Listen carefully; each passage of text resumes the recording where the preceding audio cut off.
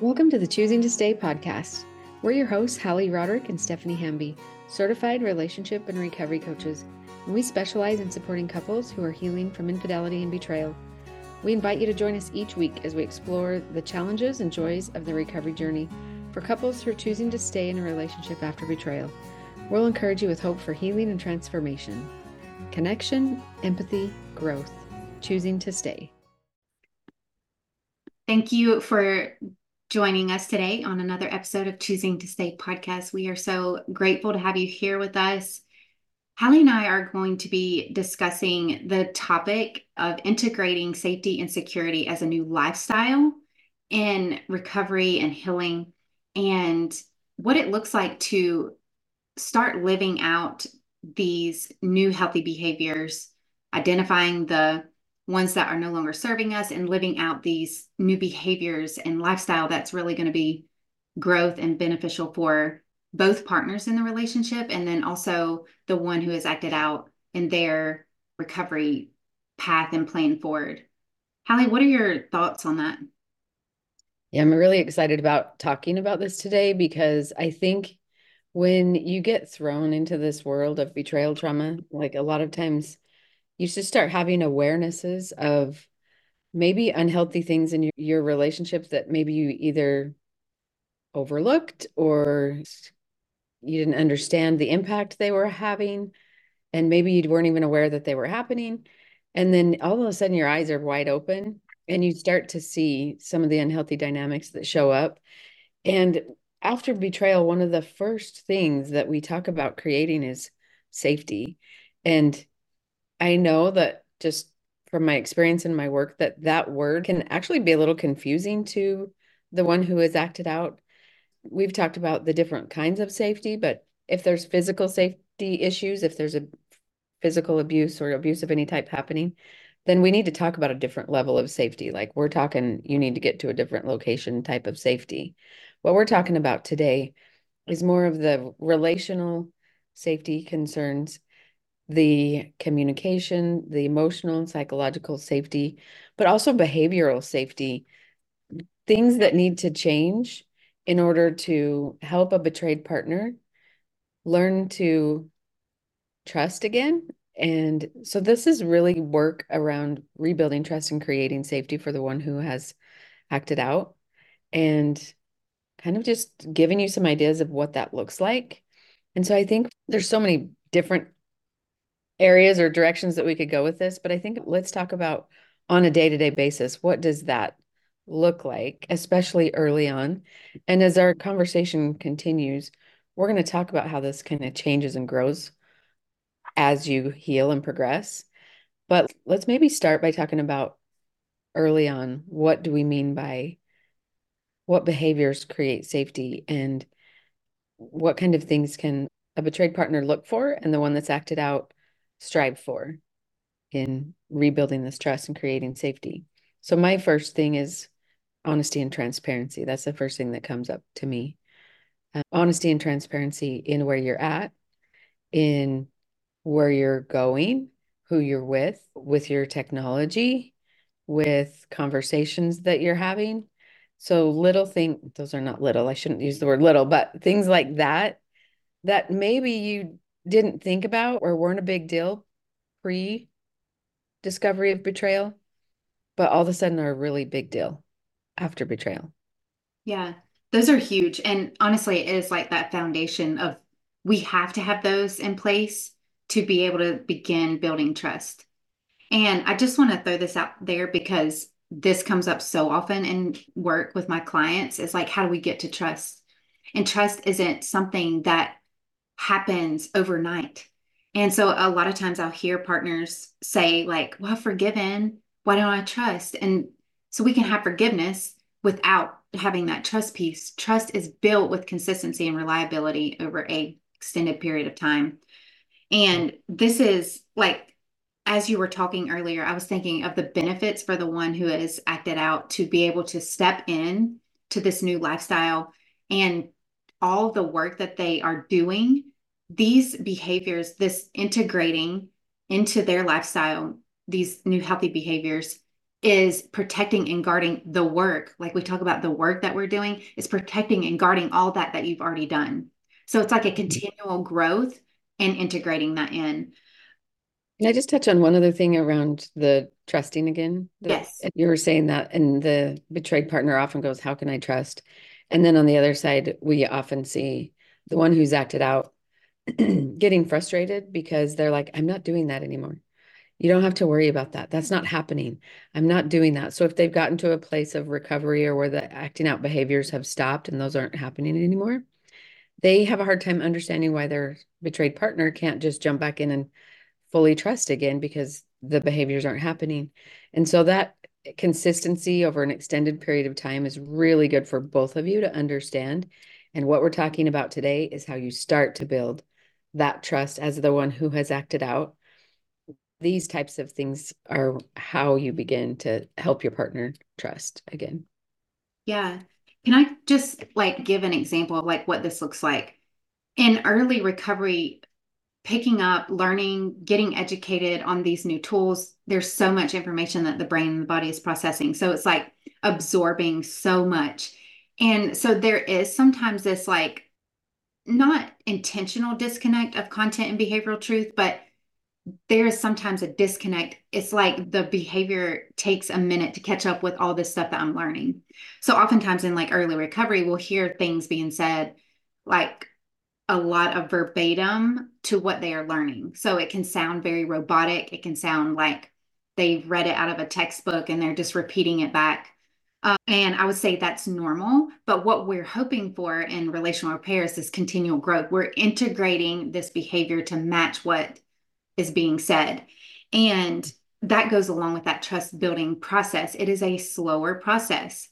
What that looks like, though, and what I was thinking of whenever you're saying that is like when we are talking about living this, like integrating it into the lifestyle, we're talking about in every area of the person's life. So for the one who acted out, it's not just, I'm not just showing consistency and reliability and connection time or with my recovery work, like yes, I'm meeting with my coach every week and I'm going to group and I have my sponsor accountability. We're connecting on these moments. It is the outside things that are going on. So, how are you showing up as a parent? How are you showing up as a worker or business owner in all these other areas? That's where the behavioral truth really all ties together. So, it has to be very consistent growth. I hope I gave some clarity to that because I see it so much of like sometimes we have this disconnect and it can be really confusing. And if it's something that is new to you, if you're developing these new skills, think of it like learning a language. Like early on, you are just reciting it, but you don't maybe know exactly the right way to put the accent on or the right way to to put the words together. And so I've had betrayed partners whose husband took my Help Her Heal class, and she goes, "Well, he's saying the right words. I can tell that he learned the words to say when he was in your class, but his actions aren't actually backing up the words that he's saying." And then I also think of an example of where maybe the one that's acted out is checking all the boxes, like you said, and they're showing up to their betrayed partner in the relationship in ways that they're making effort, but yet the betrayed partner sees things like they're watching off-colored Instagram, they're following off-colored Instagram accounts, or they're listening to things, or they're talking to their friends about different things that aren't necessarily appropriate. And so when I think about the word integrity, I think about how are you in every area of your life? Can you consistently be the same person that you are with your spouse as the same one as you are when you go to lunch with coworkers or you go out at night with your buddies? Are you the same person in every area of your life? And does everybody kind of have the same view of you? Or do you kind of have a double life that you're living where you're one thing at home with your wife and then you're something else outside? And that is one of the biggest ways to shatter trust because we need to see that the healing and the growth is happening at a core level and not because, quite honestly, those behaviors are scary for a lot of betrayed partners because those are things that are familiar to the time when the acting out was happening. And so if those things you're trying to control them at home, but then you go and do those things outside of the house. That's not safety. That's not creating an environment of safety for your betrayed partner to heal. Yeah. And then just to back it up a little bit, what we're talking about is like this over it's almost like an aerial view of like what the recovery looks like and integrating this in. And there is area or I guess room for like this grace growth period as we are learning. And I want to be sensitive to that. But at the same time, the more awareness that is being created through recovery, the more this should be utilized in the daily life. Some things I'm thinking of is like specifically is when there is physical distance away from each other. So like if our we're learning these new skills and tools and we're implementing them in our connection time and the time that we are together is what am I doing in my time away? Like when we have physical distance, so that could look like a travel trip, like a business trip, a travel away. Maybe it's just like, this is the time I'm away from you because of whatever reason, because of my schedule. And so physical distance and how do we create safety and security in those moments? Um, we can see content and behavioral truth when the person is right in front of us. We like it's easier to for the brain to be like, yes, this is safe, this is not safe when all these things are happening. What tends to happen with partners who have experienced trauma from betrayal is when the one who has acted out is away from them, the responses are a lot more heightened because they can't Mhm. see right in front of them what is happening. So integrating this new lifestyle looks like how are we pre-planning for safety for these moments when you can't see exactly what I'm doing? How are we creating a plan of safety and security? And I would love to talk about that for a minute because I think that it's so important of kind of bringing all of this together of is there this overall content and behavioral truth that is happening as we are working in healing and recovery? Yeah, I am really curious to see what your thoughts are on this because I think it can be challenging because not always, but sometimes acting out happened when partners traveled, when a spouse traveled, either for work or for pleasure or whatever. There was a lot of times acting out happens when they travel. And so that is like a landmine of triggers for a betrayed partner when they have to travel for work again. And it can be really challenging to create that safety. So I know people who have gone to the extent of like when they get checked into their hotel, they set up a camera in their hotel room so that if their betrayed partner wanted to, they could check in and see where they're at and what they're doing. Or they take the remote control to the front desk at the hotel and say, keep these, I don't want it in my room, so that they're not tempted to watch anything inappropriate on the TV screen. Or they have their location on. That's kind of just a basic, like most people in this situation share their location so that at any given time we can check to see where they're at. Now, having said all that, I don't recommend betrayed partners police. Like that is just creates an unnecessary burden in the betrayed partner. And so even though it's the natural tendency, I think, early on to want to police and to want to know because you're fact finding, you're wanting to figure out what the reality is, what the truth of your reality and what actually is happening. But we don't really recommend policing. So it's really valuable if it's the one who has acted out coming to you saying, hey, this is what I'm going to do for you to help you feel safe. And is there anything else that you would want or that you would need from me rather than the betrayed partner going, you can't do this, you can't do that, and you have to do this, you have to do that. But it's way more trust building if the one who's acted out says, hey, I realize this might be activating for you and I want to be able to create whatever safety you need. These are the things I've thought of. And what could you do, or what else do you need from me that would help you feel safe? So I don't know. What are your thoughts on how do we create this when we're away from each other? Yeah, it's along the same lines. What I've seen happen is there is almost always with the ones who have acted out, there's an avoidance tendency. So like it's kind of just like this behavior that they carry of avoidance. So even if they recognize that like, oh, I'm going on this trip, this could be activating for my partner, there's a tendency to avoid the conversation. And I would say anytime that there is like conflict, it is an opportunity for intimacy and growth. So if you're feeling that conflict inside of you, go ahead and get out in front of it. We're leaning into it because that's going to help provide safety and security. So, like in these moments, if just the one who has acted out, just if the partner knows that they have put any thought and effort into it, it goes like, I want to say like leaps and bounds, like, whoa, you actually thought about this. That is Mhm. huge. I mean, that is a really great step of empathy. So doing some like, I call it like pre-planning. I'm not sure. There's probably a better word for this, but like maybe it's like self-reflection or pre-reflection. I don't even know what you would call it, but it is taking time to say, okay, I'm going out of town. I'm going on this trip. I'm going to be physically away from you. Could my partner be activated in this time? Okay, yes, I've come to that conclusion. They may be. What are some things that I'm doing to guard and protect my own integrity, recovery work, all the things that I'm doing to protect myself? What are those things? And maybe even making a list. Like I Mhm. plan to be in my room at such and such time. I plan to do these are things I'm doing just to make sure that my recovery stays intact. Then taking a moment to say, brainstorm, what do I think my partner may need? And then after you've correlated some sort of like plan, meeting your partner and saying, hey, these are some things I'm thinking. Is there anything else you need? So it's exactly along the lines of what you were saying. Inviting your partner in to help create that is also huge because I know that there are some routes that would be more like unilateral decisions like, no, this is exactly what I'm doing. It will provide safety for you, and I'm not allowing your input. But unilateral decisions is a huge barrier to authentic connection, providing that safety and security. So bringing the partner in and saying, what is it that you need? I'm going to touch on this really quick, Hallie, because we were talking about it before, and I think it's so important.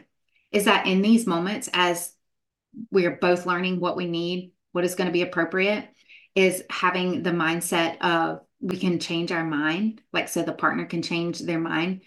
Maybe we don't know what it is that we need. So we throw out some ideas. Okay, let's try this. Well, then we actually get into the trip and realize, oh no, this is working, but I need to add this. Or I don't really need you to check in after every meeting or whatever it is. And so allowing some like grace and room there for those moments and that it can shift and change, and that's okay too. But we need to make sure we're communicating that we're not just making a decision of like any rash decisions to like change or alter the plan because that could take you steps back. I think too about how, kind of going back to what we were talking about a minute ago, where with the consistency of the behaviors, if the one who's acted out comes to the betrayed partner with a plan and says, this is what I'm willing to do, that's a huge, great first step. And I think a really critical key to that is, and what else would you need? Is there anything else that you would need? Because otherwise it can come off as like, this is what I'm willing to do. You should be happy with it. I don't know what your problem is if this isn't enough because this is all I'm willing to do. That doesn't really create a safety, but opening it up and having that space for the betrayed partner to go, okay, that feels good. And would you be willing to do this as well? Would you be willing to, call me after every meeting? Maybe I need that. And then I love that concept of I have a right to change my mind as we continue to learn and grow. I think early on, it's often common, like if there's been, well, almost always there's deceit and lies and things like that with this betrayal.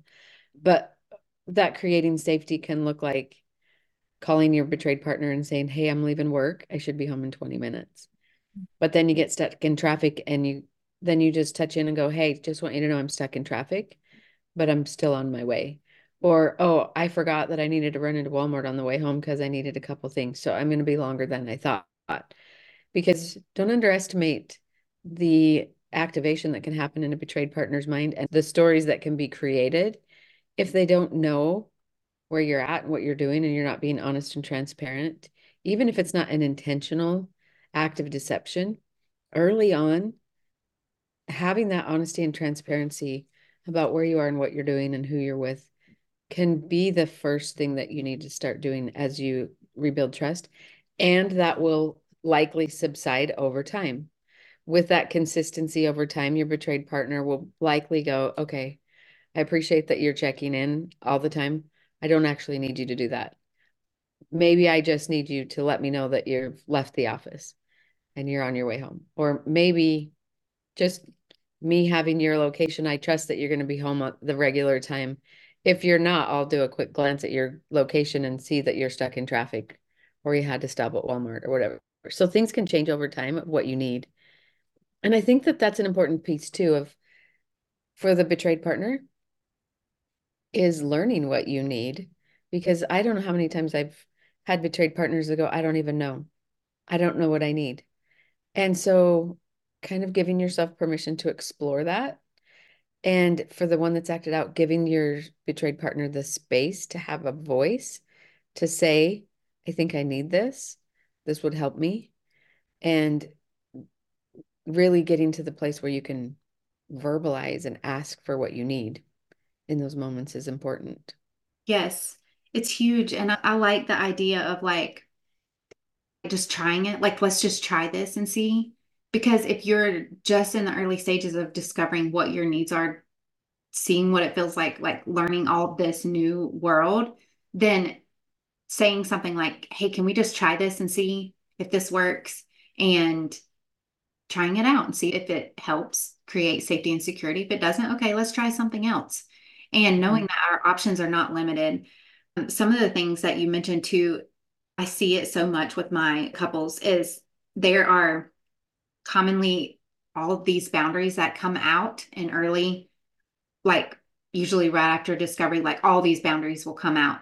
And then as they progress and move and safety and security is being provided, then they feel like, do we still need these in place? Like, do we need to add more? Do they need to be a little more flexible? Like, what do we do with this? And there's a lot of fear in releasing some of those like really strong non-negotiables. So in those, it's like it's okay to have boundaries that are like seasonal. It's okay to have boundaries that are this was really important to me right now or like earlier, and I don't necessarily need it right now. It doesn't mean that I will never need it again. And so having that like the flexibility with boundaries of like different seasons, different things that you guys do, all these different things play into that. And so having some like flexibility and grace towards self is really big. And communication is huge in that. Just communicating, okay, this is what I need in this moment. Are you willing to meet that need? Mhm. Okay, that question right there is where my brain is headed right now is are you willing to meet that need? Because we're talking from the perspective that we have two people who are willing and are wanting to rebuild the relationship and rebuild the trust. And so, what if that isn't happening? Like, we're talking about what kind of like a safety plan for the one who has acted out to work to rebuild trust. And what if that isn't happening? I think we need a safety plan on the other side too for the betrayed partner. If the safety isn't being created, if the honesty and transparency isn't happening and you don't see the integrity across all areas of their life, then what? What does that mean for you? And what is your safety plan if those safety behaviors are not being created? And maybe we need to do a full episode on that, but let's just touch on like I need to know if this happens, then what am I going to do? Do I have a plan to create safety? Do I have somewhere if it gets really bad that I can go or that I can request that my partner leave if I need to? Do I have trusted support people in place? Do I have tools if I get so activated that I'm out of my window of tolerance? What do I do with that? Do I have a place to process that? Do I have some things that I can do to calm my regulate my nervous system so that I can make a logical choice? And so I think having a safety plan for the betrayed partner, if those things aren't happening, is really critical as well. Yeah. Well, and my thoughts literally went to like, even if all of these other things are being provided, like if we've created the plan, we're sticking to the plan and all the things are going, most likely the partner is still going to be moving in Right. and out of activation. And so there's like a relational safety plan and then there's the partner safety plan. So, but yes, even more importantly is if the one who has acted out is not willing or is not meeting the needs there, then what are you doing to take care of yourself? What do you need in those moments? And spending some time with that. I would spend time with it, make lists, make journal entries, discover what it is that you need or might need if this were to arise and you don't have the needs being met there. I was just thinking about some of my betrayed partners who, the acting out did happen while their husband was traveling, and that's a normal part of their business life is they have to travel sometimes, and making a plan for themselves so that they don't just sit home and ruminate the whole time while their spouse is out traveling, but having a plan in place that they can do things for themselves while they're gone so they don't just sit in that activation for the whole weekend or the whole week while their partner is gone. But what is my plan to take care of me so that I can stay in a good place, that I can, take care of myself? And do I have a healthy support system? And, what do I need in this time is critical. Even maybe it's not even just traveling, but if I know there's a lot of stay-at-home moms, if you're a stay-at-home mom and you're at home with the kids all day or the kids are in school and your husband is working, and it can be kind of a landmine in your brain of activation. And so how do you take care of yourself? What's your self-care routine like? Because I don't know about you, Stephanie, but I'm still reliant on my self-care routine to keep myself in a good mental and emotional space so that my mind doesn't take over. Absolutely. Yes. A lot of the work for the partner, like the healing work, is learning about needs, learning about values system and the self and like how do I want to show up in the world. So even taking time to discover like if this situation is coming up, we're going to be physically away from each other. What do I need from my partner? But needs are met by connecting to God, ourselves, and others. So there's some work for the partner that could be done in this is just sitting down and saying, okay, these are the needs. I come up with the needs. Now, which area and who is to meet what need?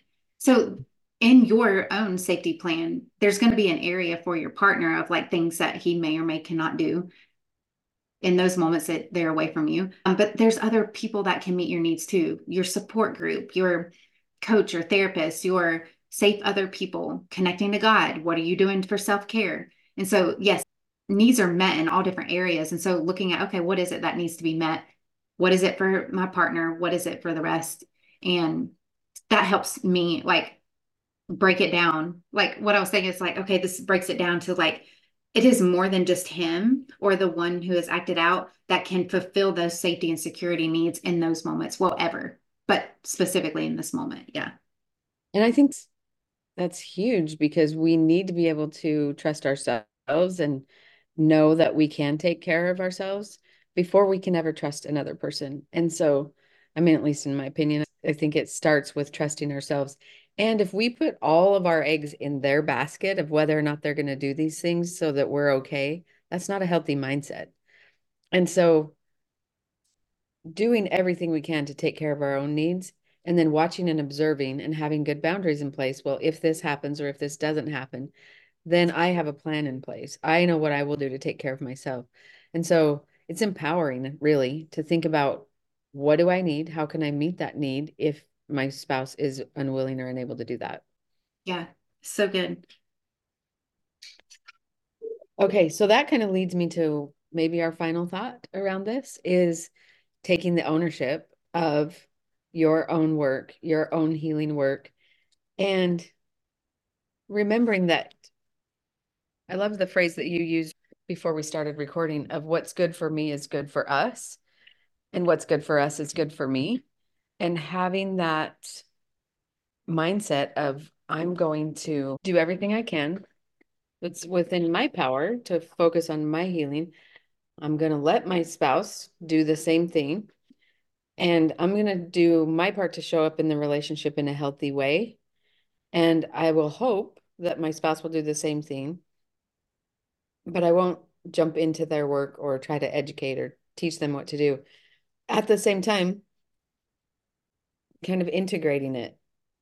So you were talking about it, and I loved how you were talking about it earlier. So why don't you share your thoughts on this? Because I think your thoughts make more sense than what I just said. Yeah. So the idea came, or my thoughts around this came from when the one who is acted out is in recovery, oftentimes they will create like secondary boundaries or like second layer protective boundaries, the ladder, all these different things that are protecting their recovery. So, for example, it's like, these are my primary acting out behaviors, the physical affair, pornography, emotional affair, whatever they are, these are my primary acting out behaviors. Then what am I doing to protect and guard that? And they will create those in their recovery program. That's a very common practice that happens. What I often see is that they create those and it is very like it's solely about me and not my relational work. And it's good. We need that. But we also, in relational repair, are bringing in the voice of the partner. So, what this looks like is I am creating this safety and security plan, and it is good for me. It is protecting, it is guarding, it is helping me grow into the person that I'm trying to become. But it is also good for us. It is good for the relational repair and it is good for my partner's safety. It's good for my partner's security. And so bringing in your partner's voice in that is huge. Of like, these are all the things that I'm doing to protect and guard. Is there anything that you think that would be beneficial to add into that? And so a lot of relational repair is, yes, we are taking ownership and doing our own healing and recovery work, but there's both in this. It's us. I mean, it's me, and then it's also us. And so, what other layer of protection do we need for to protect us? That was kind of my thoughts around it. And that's not my saying. What is good for me is good for us. That's, I think it was Jake Porter that said that. And I've just picked it up and I love it. I have a lot of those little phrases, and I can't always contribute to the who they came from, but they stick with you. And I think that's a great one that is a good one to hold on to. Is this good for me and is it good for us? And that could be a good question to ask yourself as you're contemplating your behaviors and your choices of is this good for me and is it good for us? Yeah. Okay, I think this is such a great conversation. I hope that you have gained some value from it listening to us. I don't know about you, Stephanie, but I would suspect that a lot of times when I'm working with couples, we can help guide them through that safety plan when they're apart or what they need in the early on phases of recovery. So if you're in that place where you're like, I don't even know what I need, then reach out to your coach or reach out to your therapist and ask for some guidance around that. Ultimately, you always get to be the last say of you know what you need and you know what's best for you. And that's part of that trusting your intuition and learning to trust yourself. And sometimes you need somebody to throw some ideas your direction of what might, you know, some ideas that might be good. And then you can go, oh, yeah, that's what I needed. I couldn't put words to it, but oh, yeah, yep. Or no, maybe that's not exactly what I need, but it does make me think of this, and this is what I need. And so you always get to know you're the only one that gets to decide what's best for you. And if you need a little support and guidance, don't hesitate to reach out to a professional that is trained that can help you brainstorm and process through what exactly it is that you need. So thank you so much for being here with us. We hope you'll join us next week, and we appreciate you listening to our show and would love for you to give us a review or rate us and help us to stay on other people's radar so that they can get the information that they need in their own healing growth. So we'll see you next week. Thank you for listening to the Choosing to Stay podcast. If you have enjoyed this show, we invite you to subscribe, share, and leave us a review. Connection, empathy, and growth. Choosing to stay.